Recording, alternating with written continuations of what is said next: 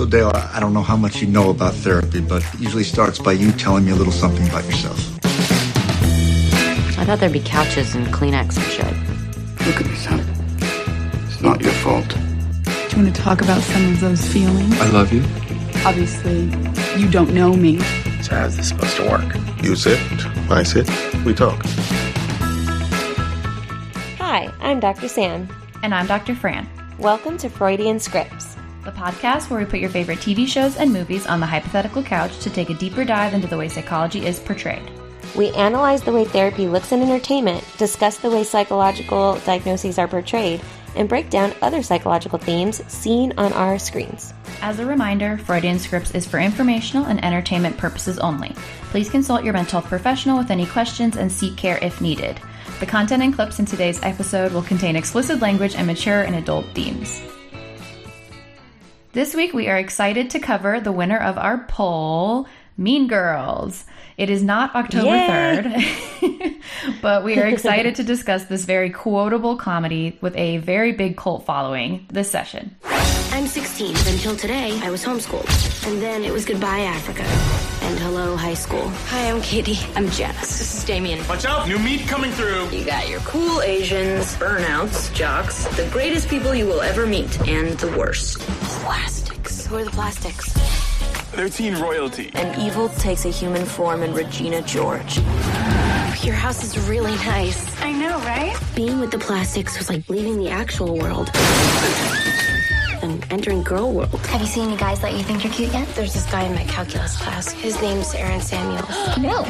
That's Regina's ex-boyfriend. Ex-boyfriends are off limits. I mean, that is just like the rules of feminism. I knew how this would be settled in the animal world. But this was girl world. All the fighting had to be sneaky. I'm sorry I laughed at you. I'm sorry I called you fat. I'm sorry that people are so jealous of me. But I can't help it that I'm popular. Walk it off! Walk it off! Okay. In the 2000 film Mean Girls, 16-year-old Katie Heron, played by Lindsay Lohan, moves to Evanston, Illinois from Africa. She has always been homeschooled her entire life and will begin her junior year at a public high school. We watch as Katie attempts to fit in and make new friends. She's accepted by Janice Ian and Damian Lee as they attempt to teach her about the new school and its various cliques. They warn Katie about the plastics, the school's most exclusive clique, and then work with her to infiltrate the group in an attempt to sabotage the queen bee, Regina George, played by Rachel McAdams. And we're really excited to cover this movie today. It's quite different than the last few sessions we've had. Coming off of our Spooky Session series, we wanted to do something a little lighter, maybe something a little bit funnier, and just kind of a different feel, a different vibe, you might say, compared to our last several episodes that we've done. Yes, and this movie, is obviously very popular. It won our poll, so we're excited to dive right in, and we're going to start off by talking about the main character, Katie. And I think the main thing we notice with Katie right off the bat is that she's really trying to adapt to this new culture, new school. We get some background on her that she's been living in Africa for potentially her whole life leading up to the start of the film, and she's been homeschooled. So she's going to public school in the United States for the very first time in Evanston, Illinois. Yes, and if she did live in the U.S. before, it's when she was very young. So we right away see that as she's attempting to navigate the waters and talk to peers, they might make jokes about, what's going on in their social context. Like at one point, she's asked about music. They play a song. They're like, oh, Katie, you don't even know who this is, do you? And she admits that she doesn't. She really doesn't pick up on slang. So when she first has the interaction with Regina George, Regina keeps telling her, shut up. So you've actually never been to a real school before? Shut up. Shut up. I didn't say anything. And Katie does not really understand what that means. So she's just not really very in tune with the social nuances because she is from another country and is really trying to adjust and fit in. Absolutely. And we see that as most teenagers, she wants to fit in and she wants to find friends. And so that might be even extra exacerbated because she's coming to this new place and just really wants other people in the school to understand her and to make friends and to relate to. And so she starts doing more and more things to try to fit in, even if that means jeopardizing school or classes. So we see her pretty early on, not going to classes at first unintentionally, but then I think she kind of realizes that like maybe having friends to her at that point is better than going to whatever class that she's skipping to hang out with Janice and Damien at the backfield. Where's the back building? It burned down in 1987. Won't we get in some sort of trouble for this? Why would we get you into trouble? We're your friends? I know it's wrong to skip class, but Janice said we were friends.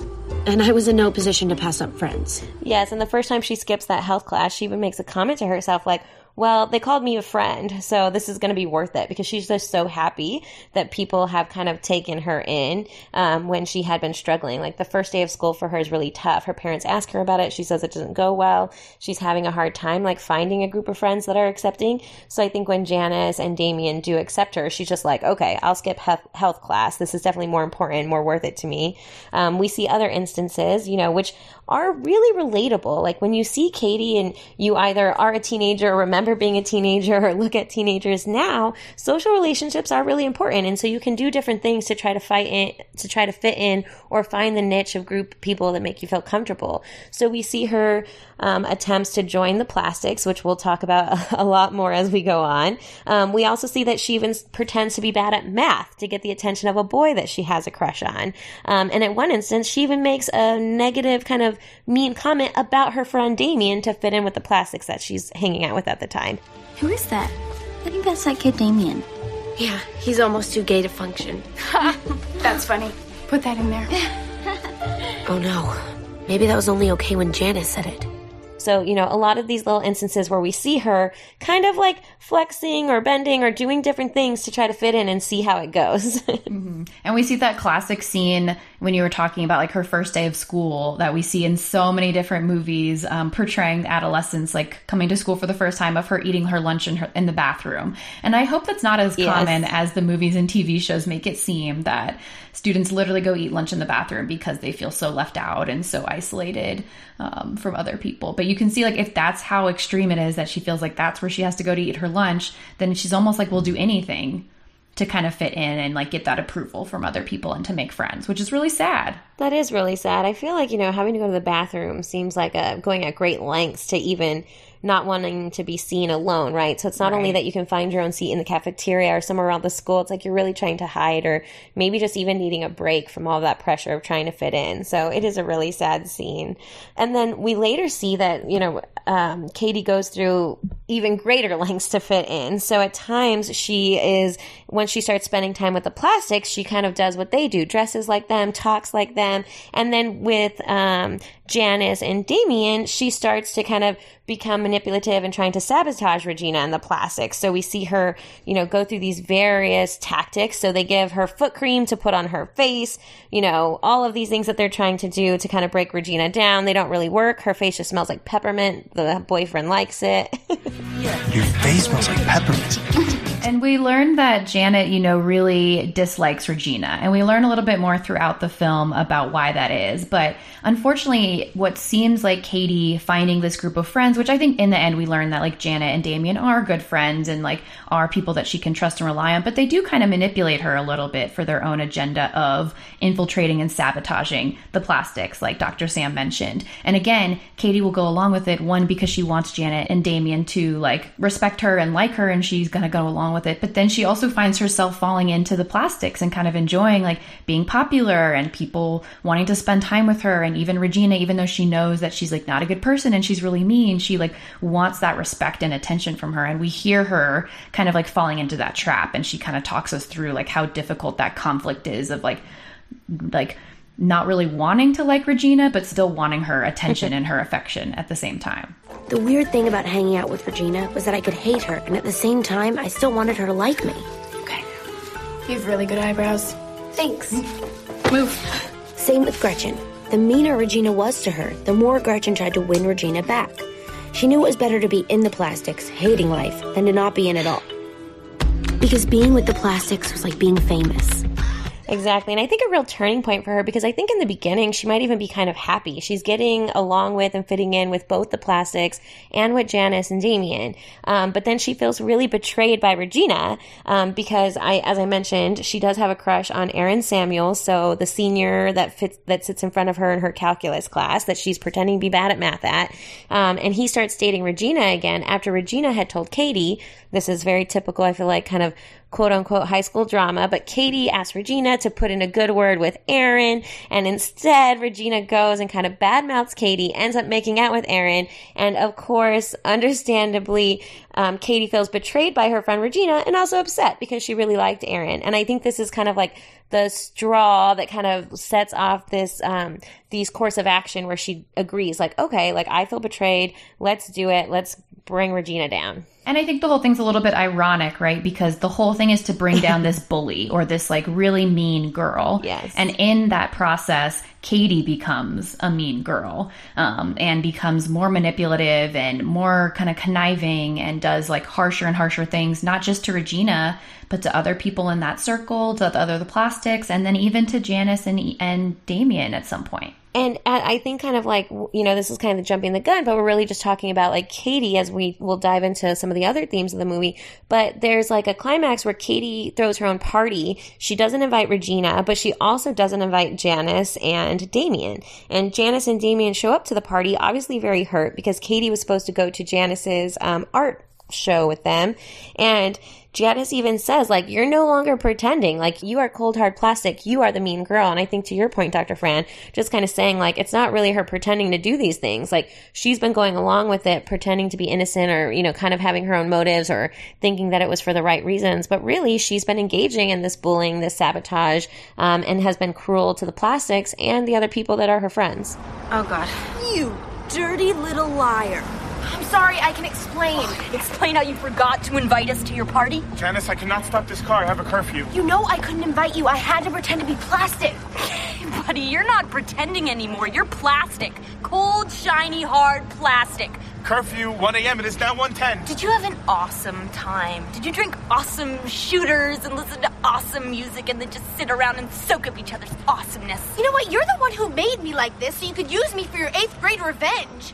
God, see, at least me and Regina George know we're mean. You try to act like you're so innocent. Like, oh, I used to live in Africa with all the little birdies and the little monkeys. You know what? It's not my fault you're, like, in love with me or something. What? Oh, no, she did not. See, that is the thing with you Plastics. You think that everybody is in love with you when actually everybody hates you.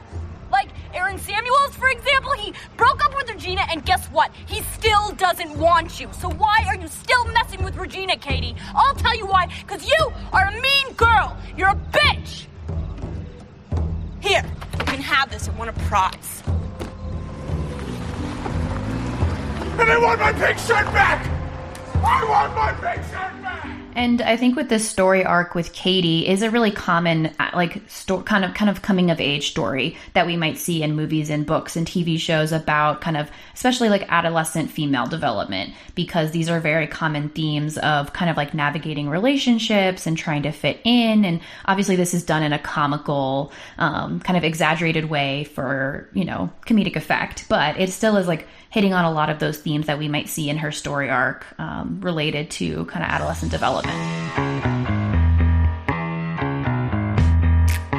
Definitely. And Dr. Fran and I have chatted about adolescent development in a couple other sessions. I think one that definitely comes to mind is sex ed, and we talk of various pieces there. But I think what Mean Girls really highlights is this period of adolescence and this critical period of social development. So it really is a time where teenagers are expanding their peer networks. They're increasing the importance and kind of the quality of close friendships that they have, sometimes the quantity, and really just placing a great deal of importance on those relationships and what they do for them. And it's also where we know, even from the research and kind of just from shows, movies, the way it's portrayed, the emergence of romantic relationships as well. And we also see the importance of relationships with parents, and also growing and developing relationships of like romantic nature. Like we see Katie starting to develop romantic feelings towards Aaron, and she kind of jokes about how she had only had one other romantic feelings towards someone before, and it was unrequited love. But then we also see that kind of push and pull with her parents, right? So we see they're kind of new to some of this too, right? That they're also adapting to kind of maybe some expectations around how teenagers in the U.S. are raised versus how the culture was where she was growing up originally, and kind of like the funny scene where dad is like, oh, they're not allowed to go out when they're grounded. I didn't really understand that. Where's Katie? She went out. She's grounded. Are they not allowed out when they're grounded? A little bit of extreme example, I think, but just again, we kind of see that parent-adolescent relationship also develops and changes during this really critical window, and we might see that there's more conflict or less conflict, just depending on how much autonomy or like individuation that the kid might have. Yes. And, kind of that comment you mentioned, I always thought when the dad says that about grounding, it's like, well, where was dad raised? Was he not raised with ever being grounded? But I think you're right. It was more just for the joke. But kind of going back to the more important points, what we do know from the research is what we would expect is seen in Mean Girls. The teenagers are growing up. They're becoming older, more independence, more autonomy. So that relationship is becoming a little more equal, and we do see less conflict as adolescents do become increasingly independent. And this is also a period of time where teenagers start to spend more time with peers and less times with their parents. And so there is that balance, because it's, like Dr. Fran mentioned, it's an adjustment for the parents too, to go from being the, kind of core social support for their child, and then kind of seeing their child spending less time with their child, and then their child really spending a lot of time with their peers and putting great importance into those relationships as well. So, the focus in adolescence really shifts from the family to peers in a lot of ways. And to give Katie's parents credit, they actually do a nice job of like giving her that space to kind of develop more independence and to try things out in this new school and this new environment. Yeah. Until she shows that she can't be, quote, trusted with this freedom that they've given her. And then she does all these terrible things, and then she's in huge trouble, and then she's grounded. This is the fertility vase of the Ndebele tribe. Does that mean anything to you? No. Which doesn't actually mean anything to their family, apparently. But yeah, we definitely see that they at least try to give her that space and that autonomy to like develop more independence and kind of make her own decisions. Definitely. And the fact that when she kind of quote unquote breaks her grounding, she goes to a mathlete contest. So it's not like she actually is doing anything social. She's doing something school related. So I thought that was kind of funny. But there's several factors that are important to consider. So as we know, adolescents are kind of the focus of their relationships are shifting from family, moving more towards peers. And that can come with some important things to consider. So there is research also showing related to anxiety, social anxiety, and mood, what importance peer relationships have with teenagers and kind of what things might factor into that. So we do know that with peer crowd affiliations, so kind of like if you are in a group that's perceived to have high versus low status, as well as positive qualities and best friendships, so kind of feeling supported, having positive feelings about the friends that you have, and the presence of a dating relationship, kind of can have protective qualities. So this can help protect teenagers from feeling socially anxious and kind of feel more confident in their social interactions versus teenagers who experience relational victimization, which we'll talk a little bit more about this, as well as negative interactions with their best friends. They are predicted and are shown to have higher social anxiety. So less of that confidence, more trouble engaging in social interaction with peers. And that's really interesting because I think with Katie, we might see that this fluctuates, right? So to some extent, she's got some periods where she's in that high status peer crowd affiliation. And then we've got like some positive qualities and best friendships with like Janice and Damien sometimes. Mm-hmm. And then she's kind of dating Aaron sometimes throughout the movie, but not really till the end. And then, but we definitely see relational victimization for her and negative interactions in quote best friendships with like her relationship with Regina. And then even sometimes with Janice when they have their falling out. So I think with Katie, it's like there's a mixture. Exactly. And I think that that's such a nice way of kind of just like, if you take a step back, Dr. Fran, this is probably what we can expect for a lot of adolescents, is this is not something that is stable. This is something that is changing and shifting, and they probably go through periods where they do experience all of that.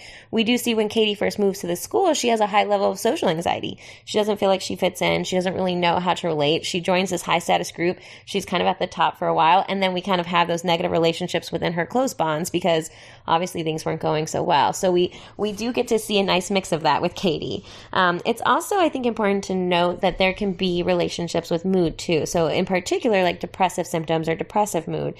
So again, we see that the teenagers that are in more of these kind of high status crowds, affiliations, they have some protection against depressive mood and symptoms. However, those with more of the negative qualities and negative romantic relationships, that's actually associated with more depressive symptoms.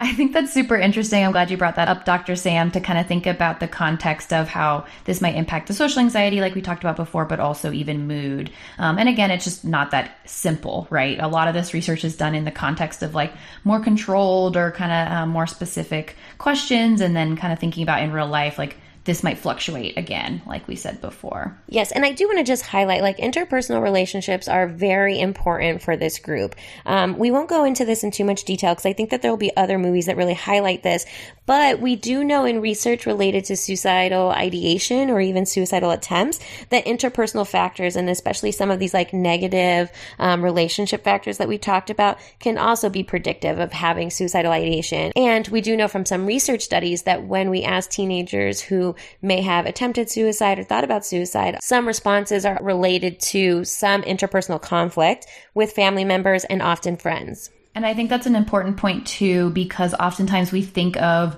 teenagers as being just stuck on their phones all the time, or all they care about is relationships. And why are you so upset because Susie doesn't want to hang out with you, or because your boyfriend broke up with you? Like, I think as adults, we can kind of like minimize some of those things, but this is a huge critical part of adolescent development and can have a huge impact. And there is that balance, of course, between not, we're completely relying on these relationships and not letting that completely consume you, but also kind of recognizing how important that is at this stage in development.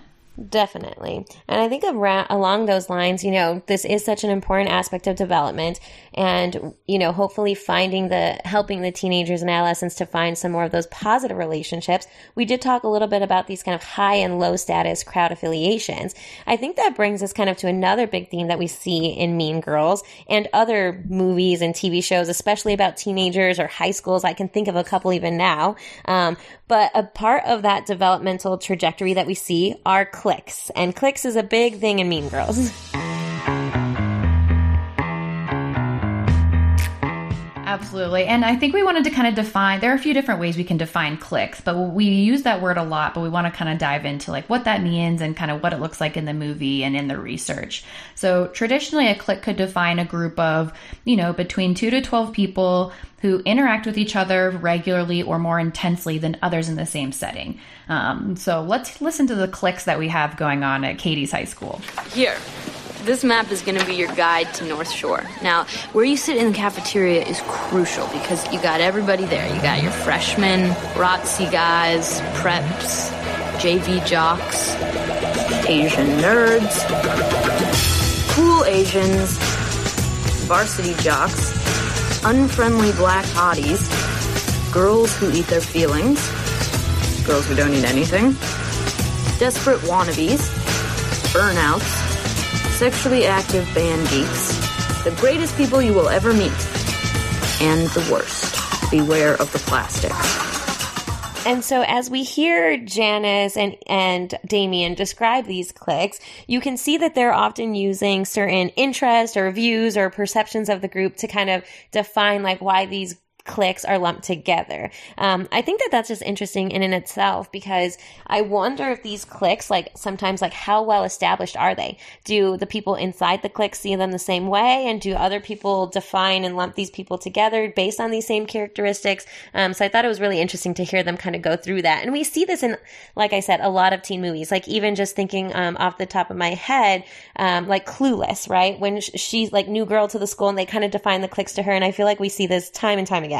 Yeah, definitely a very common scene in these types of movies and TV shows of going through each of the cliques. And there's usually common themes. There's like band geeks is like almost always one that comes up, or like jocks is almost always one that comes up.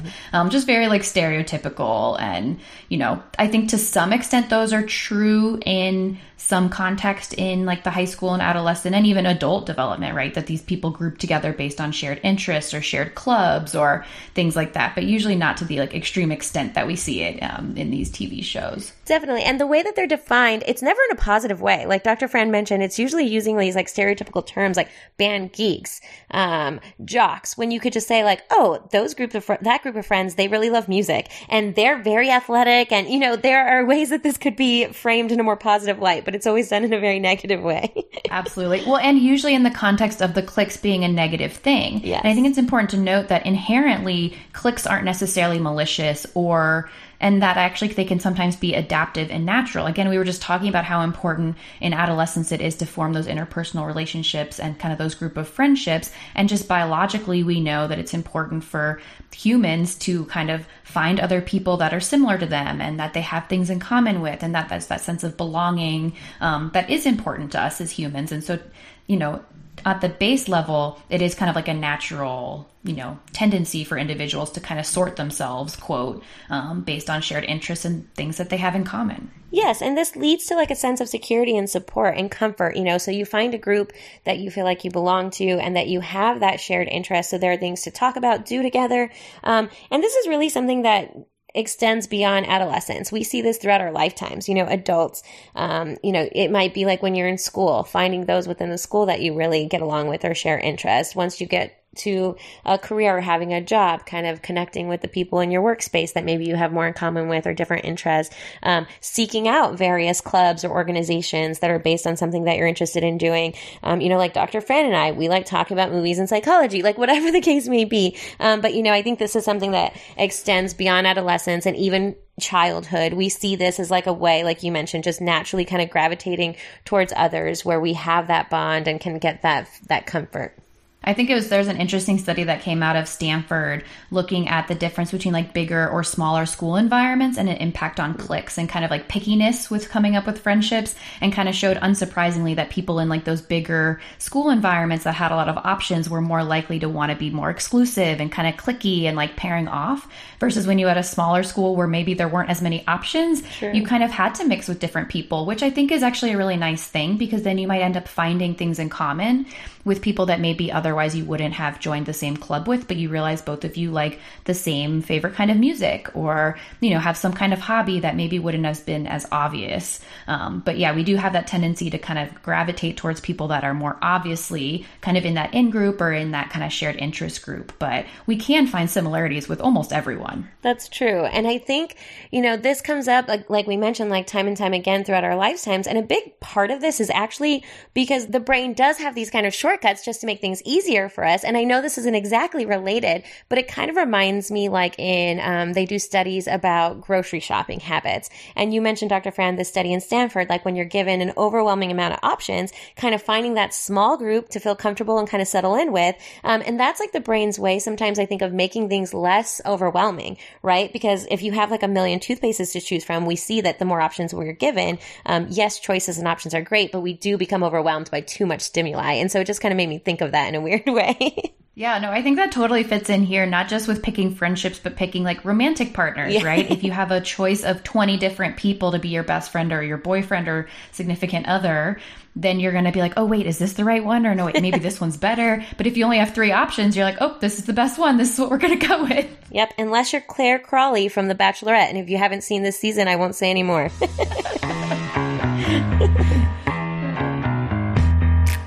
But speaking of cliques, you know, we do see one of the major, kind of most exclusive cliques at Katie's new school are the Plastics. So we want to spend some time talking about the queen bee herself, Regina George. And let's actually hear when we're introduced to Regina in the movie. And evil takes a human form in Regina George. Don't be fooled, because she may seem like your typical selfish, backstabbing, slut-faced hoe bag, but in reality, she was so much more than that. She's the queen bee. the star. Those other two are just her little workers. Regina George. How do I even begin to explain Regina George? Regina George is flawless. She has 2 Fendi purses and a silver Lexus. I hear her hair is insured for $10,000. I hear she does car commercials in Japan. Her favorite movie is Varsity Blues. One time she met John Stamos on a plane, and he told her she was pretty. One time she punched me in the face. It was awesome. And the plastics are obviously a hugely important part of the movie. And we'll talk about Regina in a second, but we had talked before about how Katie starts to become really kind of intertwined with the plastics, becomes a member, but she's also kind of sabotaging. She's living a double life, but kind of living her best life until things don't go too well for her. But we kind of hear her even realize, as she becomes more and more invested in this lifestyle with Regina and kind of how she feels about her, just getting really confused about that process. And you can see, I think, that this sentiment kind of exists with, like, beyond just Katie's feelings about Regina. Like, when we hear these other people talking about Regina, some of them seem to see her almost like as a mythical creature. Some of them are just excited to know facts about her. Some of them feel negatively about her. So Regina George is obviously a very complex character in some ways in this movie. What we know about Regina, really, is it does appear like she comes from a wealthy family. They pull up to her house, and Katie and everyone, like, very impressed. And one of the things I always think is so funny about Regina is whenever anyone compliments her, like, oh, your house is beautiful, or oh my God, you look great, she's always like, yeah, I know. Wow, your house is really nice. I know, right? She just kind of, very open about that. And if you've ever been to Chicago's North Shore, let me tell you, those estates out there and those homes look just like the one in the movie. So right on brand. Well, and not only does she have this beautiful mansion that she lives in, but she's got this very interesting family. And specifically her mom, played by Amy Poehler.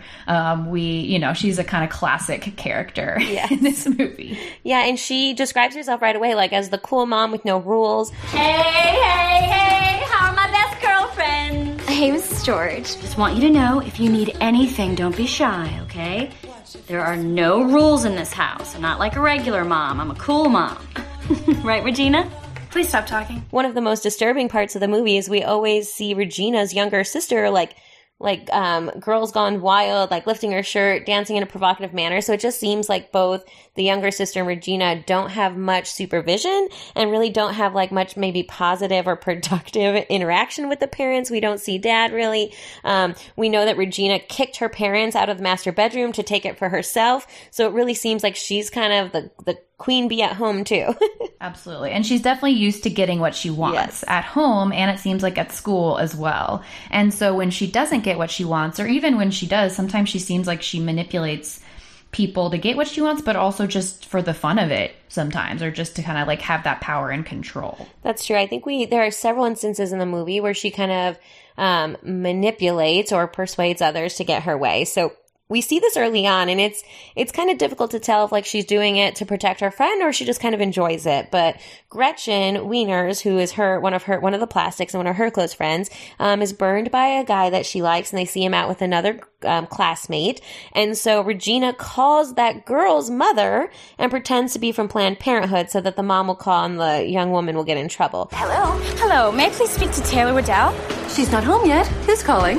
Oh, this is Susan from Planned Parenthood. I have her test results. If you could have her give me a call as soon as she can. It's urgent. Thank you.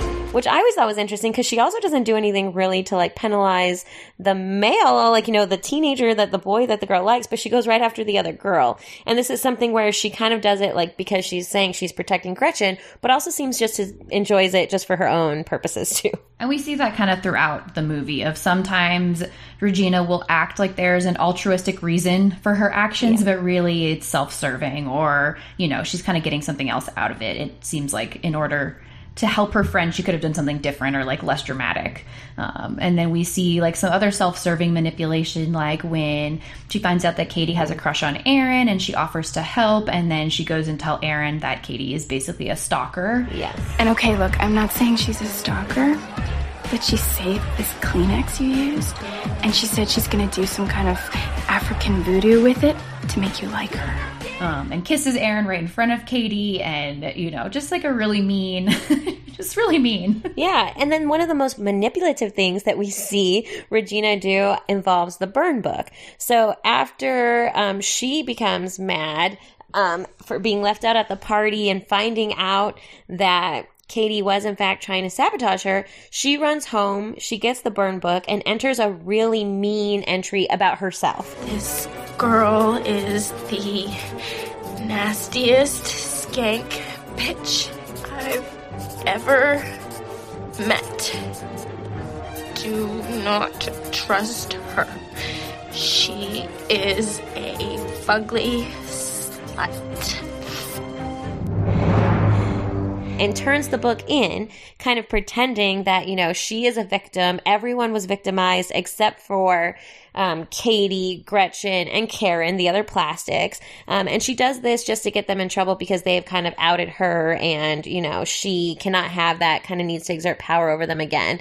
But I think that's, and not only that, she prints the pages of the book and like throws it up all over the school so that all of the other female juniors will know like what negative things and really harsh things were said about them. And I think that scene is so well done because they lead you to believe that she's actually writing it about Katie, because this is right after the party that Dr. Sam mentioned before that Regina doesn't get invited to. And so she's really upset. Oh, she also finds out that they've been purposely giving her bars to gain weight instead of lose weight. And so she gets really upset, and you're like, oh, she's just acting, she's super upset, she's super emotional, she's going to go like make this big mistake, but actually it's very intentional and very thought through. And she even tries to like, you know, get out of it. And so I think kind of related to this scene in the burn book, this is really kind of, I feel like, the climax of the movie, right? And so this brings us to another major theme of Mean Girls, related to the cliques, related to the plastics, but bullying.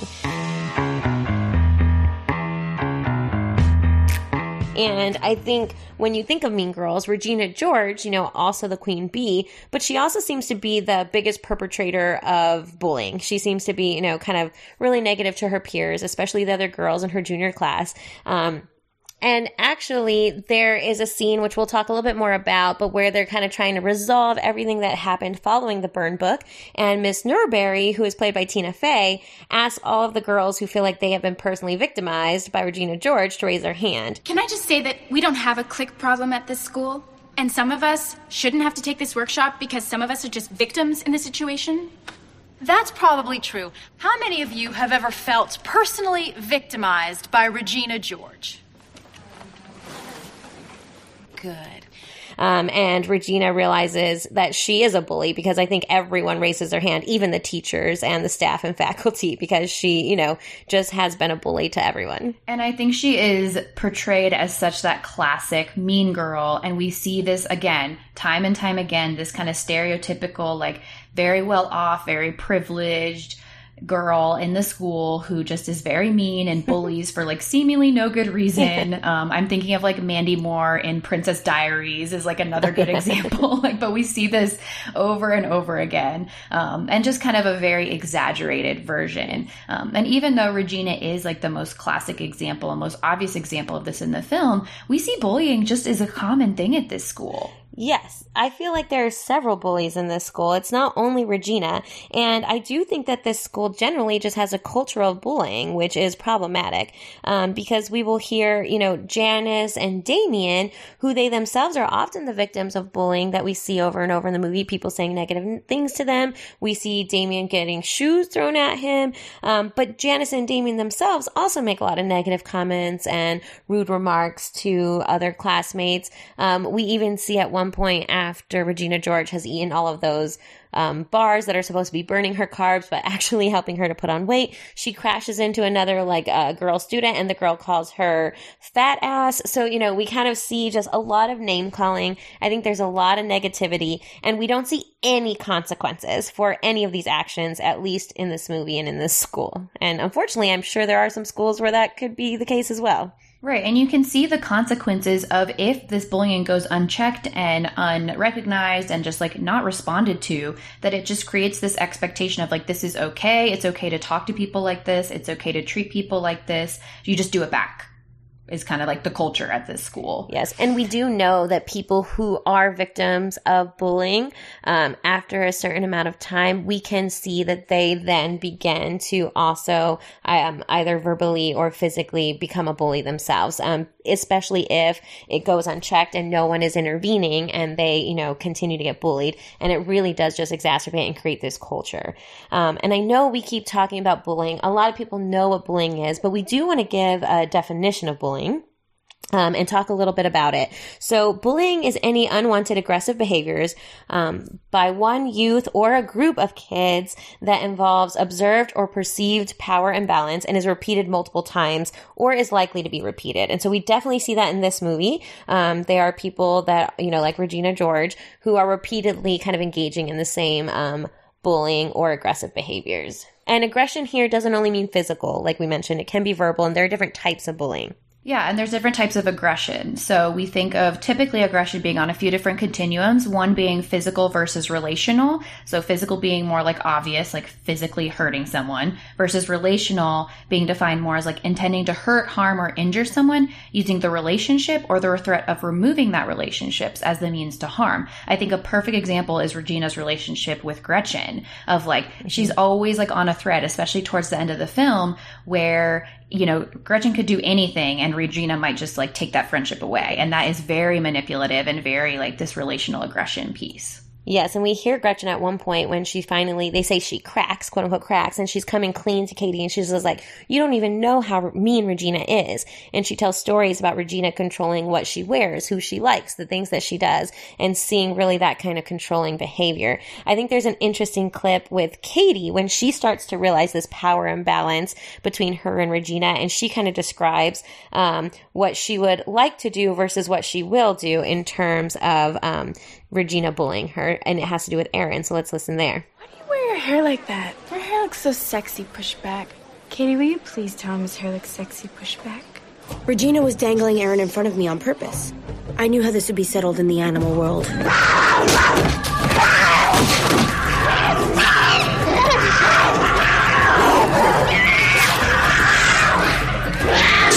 But this was girl world. Your hair looks sexy pushed back. And in girl world, all the fighting had to be sneaky. I think this is another good piece because we hear another two dimensions of the aggression spectrum, which is covert versus overt. So overt being like more open, more obvious, like that's like physically going up and punching someone. That's like very overt, very obvious, versus covert, which is what Katie's describing here, which is a lot more subtle, sneaky, and kind of manipulative. So we see a lot more of this like relational covert aggression in the film as opposed to kind of like overt physical aggressive bullying. Exactly. And I think this is the breaking point where Katie realizes, because now she sees that Regina has made similar comments about other girls' attire. And so she kind of catches on that when Regina has been complimenting her, maybe those weren't really compliments. They were more negative things. She also starts to feel like Regina is like, as she says, dangling Aaron in front of her in their relationship, that she can't have him. So she's like, the fighting in this world, girl world, as she calls it, is going to be sneaky. And so they both really are engaging in that relational covert type of bullying. And what's interesting is we can see this kind of relational aggression or bullying at a super young age, even kids 3 to 5 years old. Some examples might be, you can't come to my birthday party, or you can't play with us, which sounds familiar, right? You can't sit with us! You can't sit with us! Because she's wearing sweatpants on a Monday. And then I think it's interesting in that scene too, because Regina's like, well, those rules aren't real. But for everyone else, they were real. But Regina can change the rules, right? And that's not met with a lot of, her group doesn't find that very favorably. And when we think about like correlates or like what are predictors of relational aggression, there are a lot of different things. Again, it's not just super cut and dry. There are a lot of different factors that can play into it. Like Dr. Sam mentioned before, children who have been victimized by their peers from before are more likely to exhibit that behavior later in time. We hear that with Janice, honestly. We hear Regina actually tell the story of, from her perspective, but we get a good hint of like what happened to poor Janice and why she left school for a while and, then has grown to really want to get back and have a lot of resentment towards Regina because she was pretty aggressively bullied. Exactly. And as we talked a little bit about, I mentioned earlier that children who are victimized by their peers, they learn from these experiences. So we've talked about modeling in the past. And so aggressive behavior increases over time as well, either like, to protect themselves or because they don't know any other way. So we can see an increase there too. And there are some reasons that kids bully or kind of engage in this relational aggression. I mean, as we might expect, like sometimes they do it to look cool or to make friends because they think it might make them popular. We definitely see that with Katie as she kind of engages more in these behaviors because people think it's funny or she thinks it'll give her points with Regina and the plastics. Also, it can be impacted by how much someone can regulate their emotions. And again, that history of like peer rejection or peer exclusion. And sometimes when kids are exposed to higher levels of aggression in their homes, whether it's physical or relational, whether it's parents or even siblings, that if there is like that tendency to manage conflict with aggressive behavior, either physical or relational, we're more likely to see that in the kids as well. Exactly. And I think that those, the other teenagers around Regina, maybe this is something that they see that she engages in. It makes her look cool, makes her look popular. So there is definitely that modeling within the school. Or maybe they've been victimized by it. So then they, kind of continue with the cycle. But I kind of think it brings us back to Regina and thinking about like what makes her engage in these behaviors. We don't really know if there's been any modeling at home. It has worked to help her kind of have this power imbalance and kind of brought her to the top of her social hierarchy in her high school. It has worked to make her popular and seem exclusive. So maybe she continues to engage in it to keep with that status. But kind of if we start to think about Regina and what path that she's on, what do you think about that, Dr. Fran? Yeah, I mean, I think she's not on a good path, right? And bullying can be a risk factor for certain personality disorders, or not bullying necessarily, but like that relational aggression that we see. And there is mostly an overlap with narcissistic personality disorder and antisocial personality disorder. And we've talked about those quite a bit on the podcast, so we're not going to kind of rehash that here, but it's just important to note that individuals who exhibit these types of behaviors not automatically are going to go on to have personality disorders or to be psychopaths or anything like that. It actually is pretty common that kids are going to engage in some kind of relational aggressive behavior or some bullying at some point. It goes both ways kind of situation like we've been talking about. But it can put individuals at risk of kind of being on a negative trajectory later in life. Exactly. And I think it's kind of interesting to note, like, that there is some correlation with those diagnoses. But also interestingly, I don't know if we've touched upon this as much because in the past, when we've talked about personality disorders, they have been in adults. But you do need to be at least 18 and show a pattern of that pervasiveness that we've talked about, like throughout childhood and as you continue to grow. So Regina, she's also not quite there yet. I think they're like 16 and juniors. But just something interesting to think about.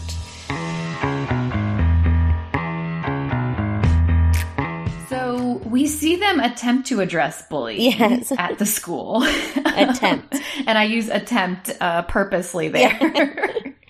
Yeah. So let's listen to how they try to address the bullying. Once the burn book comes out and, all hell really breaks loose in the hallways of the school. The girls have gone wild.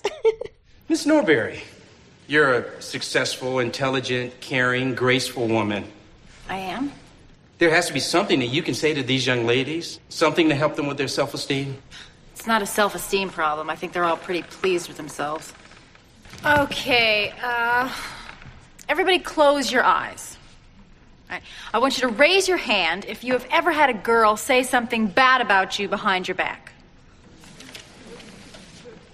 Open your eyes. Now, close your eyes again. And this time, I want you to raise your hand if you have ever said anything about a friend behind her back.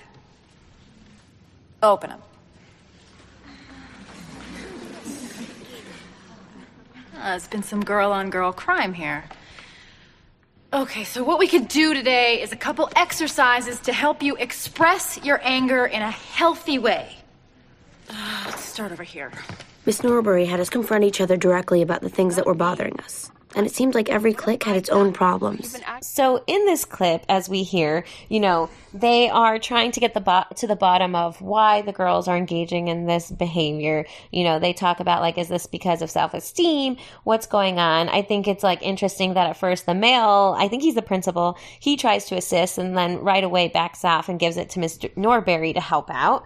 And we also hear that like we alluded to earlier, Miss Norbury is trying to get a sense of like who has ever felt that they have been a victim of bullying or engaged in talking about others behind their back, or who's been victimized by Regina George.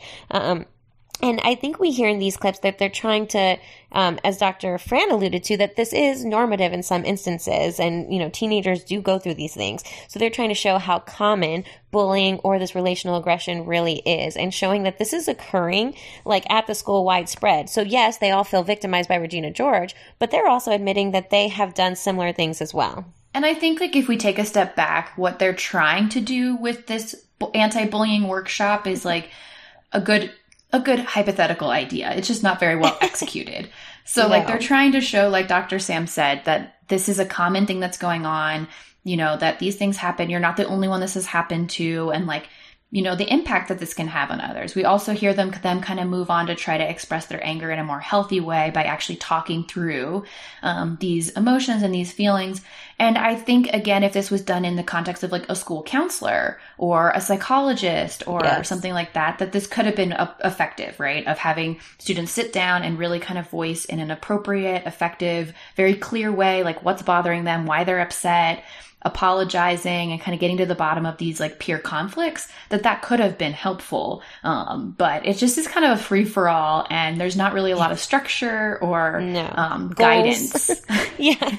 There are no goals. It's like, let's just bring all the girls together because all the junior girls have been having a lot of difficulty, and let's talk about our feelings. Let's air it out. We're going to get to the bottom of it. But as Dr. Fran mentioned, I 100% agree. No structure, no goals, no real professional guidance. And so we even see that it starts to kind of get away from them, because even in the context of trying to talk and get everything out there and kind of get on the same page, we hear Regina George make negative comments about Janice. We hear, you know, they're still making fun of each other. They're still being negative.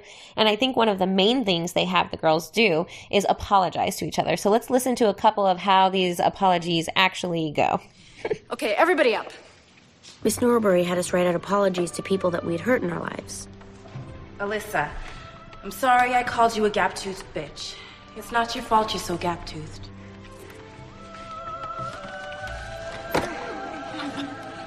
Gretchen, I'm sorry I laughed at you that time you got diarrhea at Barnes & Noble.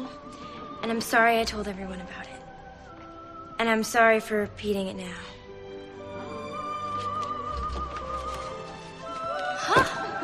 Laura, I don't hate you because you're fat. You're fat because I hate you.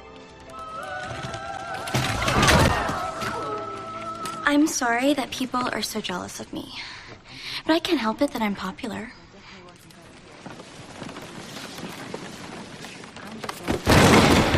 Oh my God. Oh, geez. Okay, walk it off. Walk it off. Okay. That hurt. They're okay. They're okay.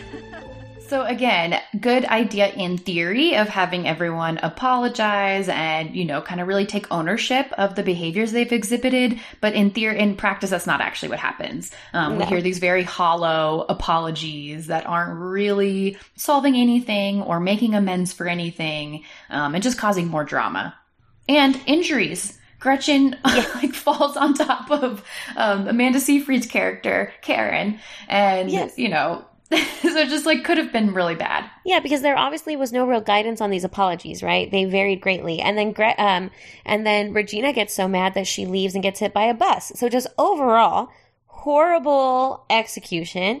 Maybe like intentions were in the right place, but this was really not effective. And I think that's one of the silly things about the movie is that after this, like, well, you know, Regina gets hit by a bus. And so everything then was okay. And that kind of teaches if you just kind of bring the bully down, right? So how do we actually want to address bullying other than just running over the bully with a bus? You can take that fake apology and shove it right up your hairy... And that's how Regina George died. No, I'm totally kidding. Yeah, not what we would recommend, not what research supports for how to address bullying. And this has gotten a lot of attention, I think especially recently, probably over the last decade or so, about like how do we address bullying at schools? It's becoming more common, it's becoming more problematic, and just more like widely known that bullying is a problem in schools. And so how do we address this? And really, we can kind of think about like the individual bully or the individual person who is perpetrating this, but it's often not just one person. person. And so we really, like, when we think about these anti-bullying efforts, it's really looking at the school climate. And when we say school climate, we think about like the quality and the character of school life. So it's like how the students, the parents, the school personnel, staff, how they experience the school, and what are the different norms, goals, and values that are reflected. And I don't know about you, Dr. Sam, but I don't think the school climate at Katie and Regina's school is very positive. No, definitely not. Like we mentioned, that is the climate of a lot of negativity, bullying, kind of like name calling, passive aggressiveness. Like we even see passive aggressive comments between like the principal and the teacher and the students. So really not harboring or creating a safe school climate that is free of this bullying. We do know that it does have to kind of start with that climate and from the top. So as opposed to really just focusing on Regina and having her get hit by the bus, or even if we were thinking more realistically, like let's say the teachers and some school personnel and parents and families came together and they were wanting to stop this behavior, it would go beyond just meeting with Regina and having her cease in her behaviors, right? So it's really more about the teachers, the staff, like everyone really interacting with the youth and the students to come together and make a commitment and take steps to prevent bullying. And this is kind of done through hopefully having more positive teacher-student relationships. I do know that there have been schools that they will even do like contracts or different programming. So actually bullying is something that is addressed every day, or they'll have like certain kind of psychosocial periods of the day or every other day where they come together and talk about things and address things related to bullying, peer relationships, things like that, to kind of foster that safe environment where you can talk about things and not feel like you have to engage in other kind of like bullying behavior. So there are different things that schools can try, but it really has to be like a school-wide commitment and approach. Because what we see in the movie is that this is just a normal, okay behavior. And so if a school like kind of lets this happen and continue, almost like encourages it or at least turns a blind eye to it, you're not giving any consequences. You're not demonstrating that this is like a not appropriate behavior, versus if the whole school is taking that climate of like speaking to each other respectfully and talking out our grievances instead of engaging in bullying or relational aggression, that really sets the stage for how the students respond. That's not to say you're not still going to have bullying or still have students that engage in this behavior, but it at least is not as overwhelmingly common. And research does show that when schools take this approach, there is a reduction in the amount of bullying and victimization at those schools. I 100% agree. And I think we do overall see, like, I think thinking about starting younger too can be helpful. And I don't know the exact literature on this, but some of the recommendations they make are like improved playground supervision, having like an actual like plan in place. So if a student reports being bullied, there's a person that you report to, and then there's like a plan of action that occurs. And so the expectations are clear. There's a zero tolerance for bullying. And if someone engages in bullying or teasing, everyone knows the course of action, the consequences that will ensue. And so really kind of getting that into that climate, that culture of the school. And then as they, you know, kind of move up and advance, kind of remembering those tenets, because it is a lot harder, like to, for example, like increase playground supervision. Like that's not going to be happening in the high school, right? But there are teachers in the hallway or in the classrooms. And as we see in Katie's school, the teachers are around when some of these things are happening, and really like nothing is ever said, nothing is ever acknowledged.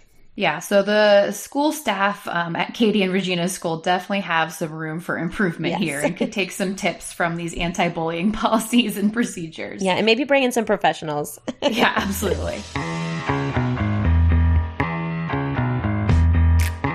So one last thing kind of related to bullying we wanted to touch on just briefly before we wrap up is fears of being bullied and fitting in related to body image, because this is definitely a theme that comes up in Mean Girls. Yes. And so, you know, body image and eating disorders, things related to that is something that we plan on going into in more depth, as it is an important topic and one that warrants more time. But we thought that it was really important to bring it up because we do see this a lot, at least come up a lot in Mean Girls. So there is this overall worry about, you know, with the plastics talking about wanting to be skinny, wanting to be physically attractive. Regina is constantly saying that she's trying to lose 3 pounds and engaging in a lot of different behaviors and dieting behaviors to lose those pounds. there is a whole focus on ruining her quote unquote perfect physique when they're doing like the payback plan and trying to bring her down.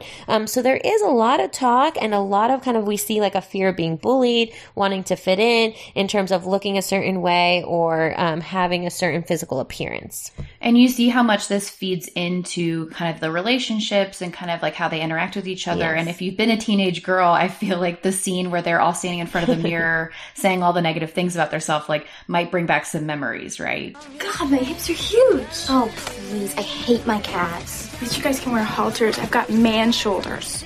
I used to think there was just fat and skinny. Apparently, there's a lot of things that can be wrong on your body. My hairline is so weird. My pores are huge. My nail beds suck. I have really bad breath in the morning. Ew. But I think that scene is just so like telling and heartbreaking of like it is ingrained in these girls. And I think the other students at the school too, like regardless of gender, that like there is a specific way you should look and you shouldn't be satisfied with how you look and you should always be trying to make it better. And it's kind of never good enough. Exactly. And that you only get certain things related to your looks. So Regina even makes a comment about for the spring fling. She says, well, Karen really should be the spring fling queen because she's so pretty. And Gretchen could never be the spring fling queen because she's not pretty. And she's like, it's not mean, but she's just not pretty. So there's definitely this tied in like, you know, societal expectations and perceptions of having to look a certain way. It's definitely exacerbated within the plastics of having to look a certain way, be a certain way. And, you know, like Dr. Fran mentioned, this is not a surprise if you've gone through adolescence. And unfortunately, again, something that we're talking about that does not really end there. Absolutely. And just some like interesting statistics to think about. So research shows that up to 50% of 13-year-old American girls reported being unhappy with their body, and that this grew up to 80% by the time they reached 17.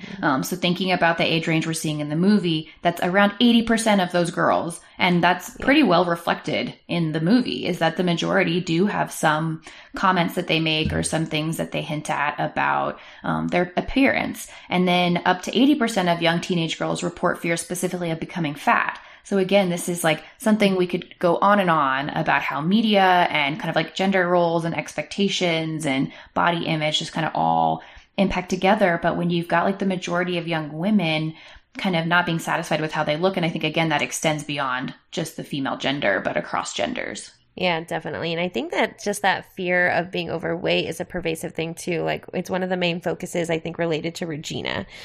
So, you know, it comes up a lot. And I think it's kind of nice because Katie, her character supposedly was not raised in America. And obviously every country has a different culture related to body image. But when they're all doing that, she's just kind of like, oh, wow, like I didn't know that there was even more beyond just being like thin versus overweight and, you know, kind of picking apart every piece of your physical appearance. And then I think that her comment of like, you know, the negative thing that she thinks of is actually not related to her physical appearance. And she's like, oh yeah, like, well, in the morning I have bad breath. So maybe it could be related to the different cultures. I don't know. Yeah. And it is unfortunately like a learned behavior or a learned kind of expectation. Yeah. And we see this with kind of the impact of media on this. So it's super common that like up to 58% of female characters in movies make comments about their looks, 28% in TV shows, 26% of female models in commercials. So it's just like super common that, you know, the female body is talked about in the media and culture. And this does come up for men and boys as well. And I think we're seeing that even more, like more attention has been paid to that. But traditionally, we've really talked about how the negative impact that this can have on women as they're developing and kind of like starting to develop self-esteem and confidence and just kind of relationships and understanding their bodies. Yeah, and while we might say that it's like a negative thing to see this portrayal in Mean Girls and, you know, other young girls watching it and then having similar worries about not wanting to be overweight, wanting to look a certain way, it does seem like it is an accurate reflection of what we can see in adolescence, you know, females and males. And throughout the movie Mean Girls, actually, there were a couple of problematic stereotypes. So, you know, as I mentioned, maybe there are some differences related to Katie growing up and being raised in Africa, but there are several assumptions about her being from Africa, being from another country that come up again in the movie. One of the first things we see is when Katie is introduced and they say, oh, it's a new student from Africa. Miss Norbury automatically assumes that the student from Africa is actually a black female sitting in her class. And then the black student says, like, I'm from Michigan. So, I think that the movie's kind of poking fun at these assumptions and kind of showing how inaccurate they are. But we do see these come up. Yeah, and I think while they do kind of try to highlight how inappropriate or how wrong some of these assumptions and stereotypes can be, they do accidentally sometimes perpetuate them as well. So I think especially like for the LGBTQ culture, at this time, it was something that wasn't like as widely talked about or kind of like integrated. We've talked about media representation a lot. And while we do have Damien's character, it is kind of seen as this like token gay best friend character, not necessarily like super well developed. And then we also have a lot of this negative connotation and bullying towards Janice based on assumptions that she's gay and that being a really negative, horrible thing. And so I think that really shows the movie's age when we start to see kind of some of those biases and assumptions and stereotypes coming up. Yeah, definitely. I think all important points. And, while there were some negative things portrayed in the movie, we said maybe a reflection of the time that was made, but we talked about like the LGBTQ community portrayals, or at least the way they make assumptions about them being negative. Katie being from Africa. We talked about how the looks are most valued. There could be a lot of potential like things that we could say are PH don'ts, like maybe don't try to do therapy in the gym without a professional and just have students do a trust fall. But as therapy was not actually portrayed in this film, we won't be doing PH don'ts today. So let's dive into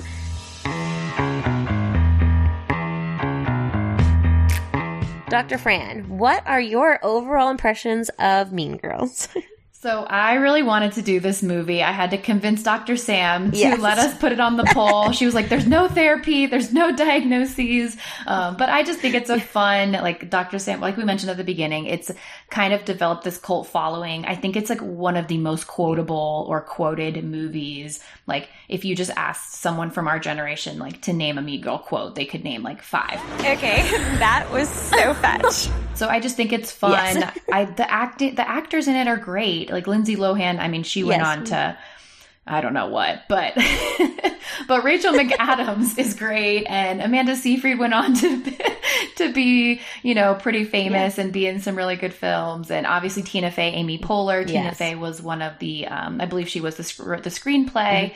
So you've got like a lot of really good actors, which I think just makes it a fun movie as well. That's very true. What about you? So Dr. Fran is right. She did have to convince me. I think sometimes we have quote unquote hot takes. I do think I have a bit of a hot take because I enjoy Mean Girls.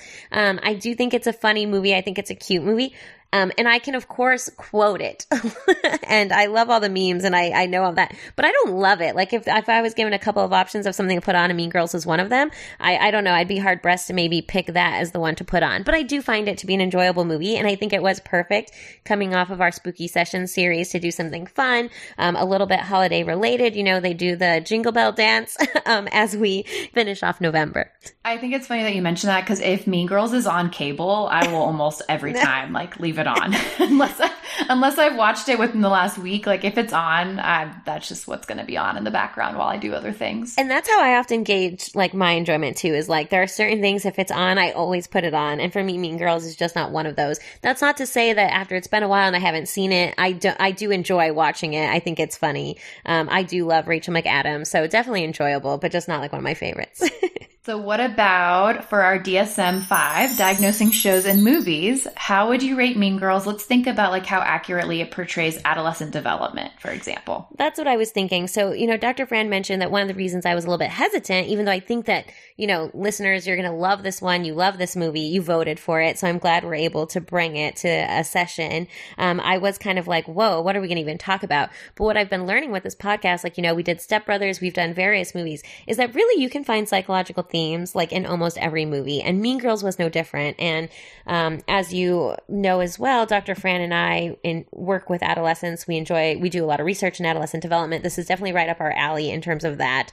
And so I think thinking about it in terms of the bullying, what we expect with social relationships in this age group, I think, again, as we always see, it's exaggerated. It's supposed to be funny. But I do think when you're watching it, nothing that happens is outside of the realm where you're going to be like, oh, that would never happen, right? You see it and you're kind of like, I could kind of see that happening with teenagers. Maybe not the scene where they're all like beating each other up. That might be the only scene. But I think in terms of adolescence and things like that, if we're only thinking about it, and then I will say, their attempts to handle the bullying, though. I do think that the negative culture in the school, the fact that they don't really make, I feel like they're kind of desperate when they're trying to help the girls, and maybe that we can attribute that to why they have not such a great structure and approach. But I think that might bring it down. So I was going to say a 4, but then when I was thinking just because this pervasive culture has happened, but that's not saying that it's inaccurate, because I do actually unfortunately know of schools like that. So I think I will give it a 4 for the adolescent and bullying portrayal. I'm just giggling because we just got a lot of insight into how Dr. Sam's brain works as she kind of talked us through how she decided on her rating.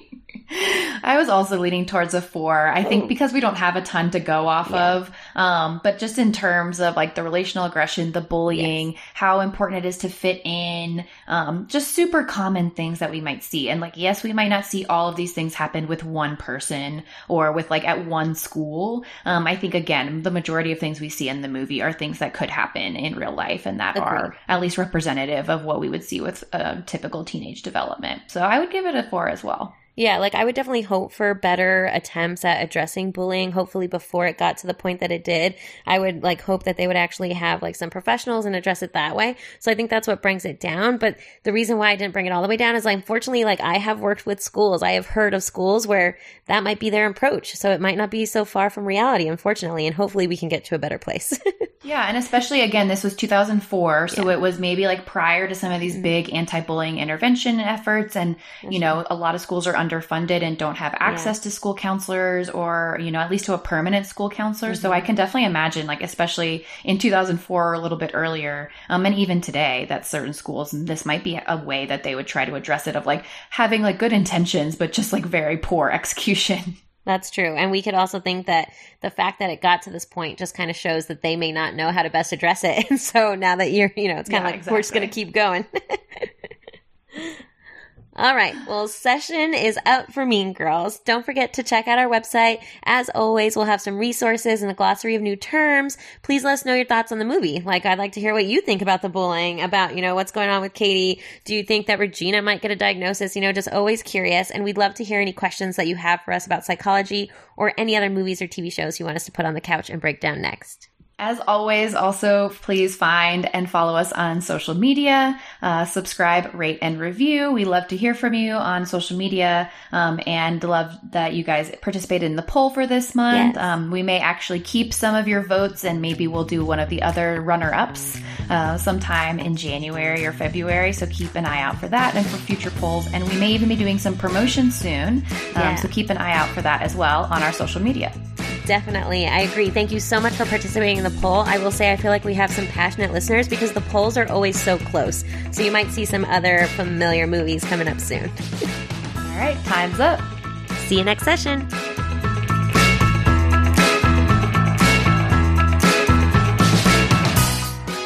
We'd like to thank our producer, Brandon, creative director, Eric, and webmaster, Don. Can't sit with us. So fetch. Yes.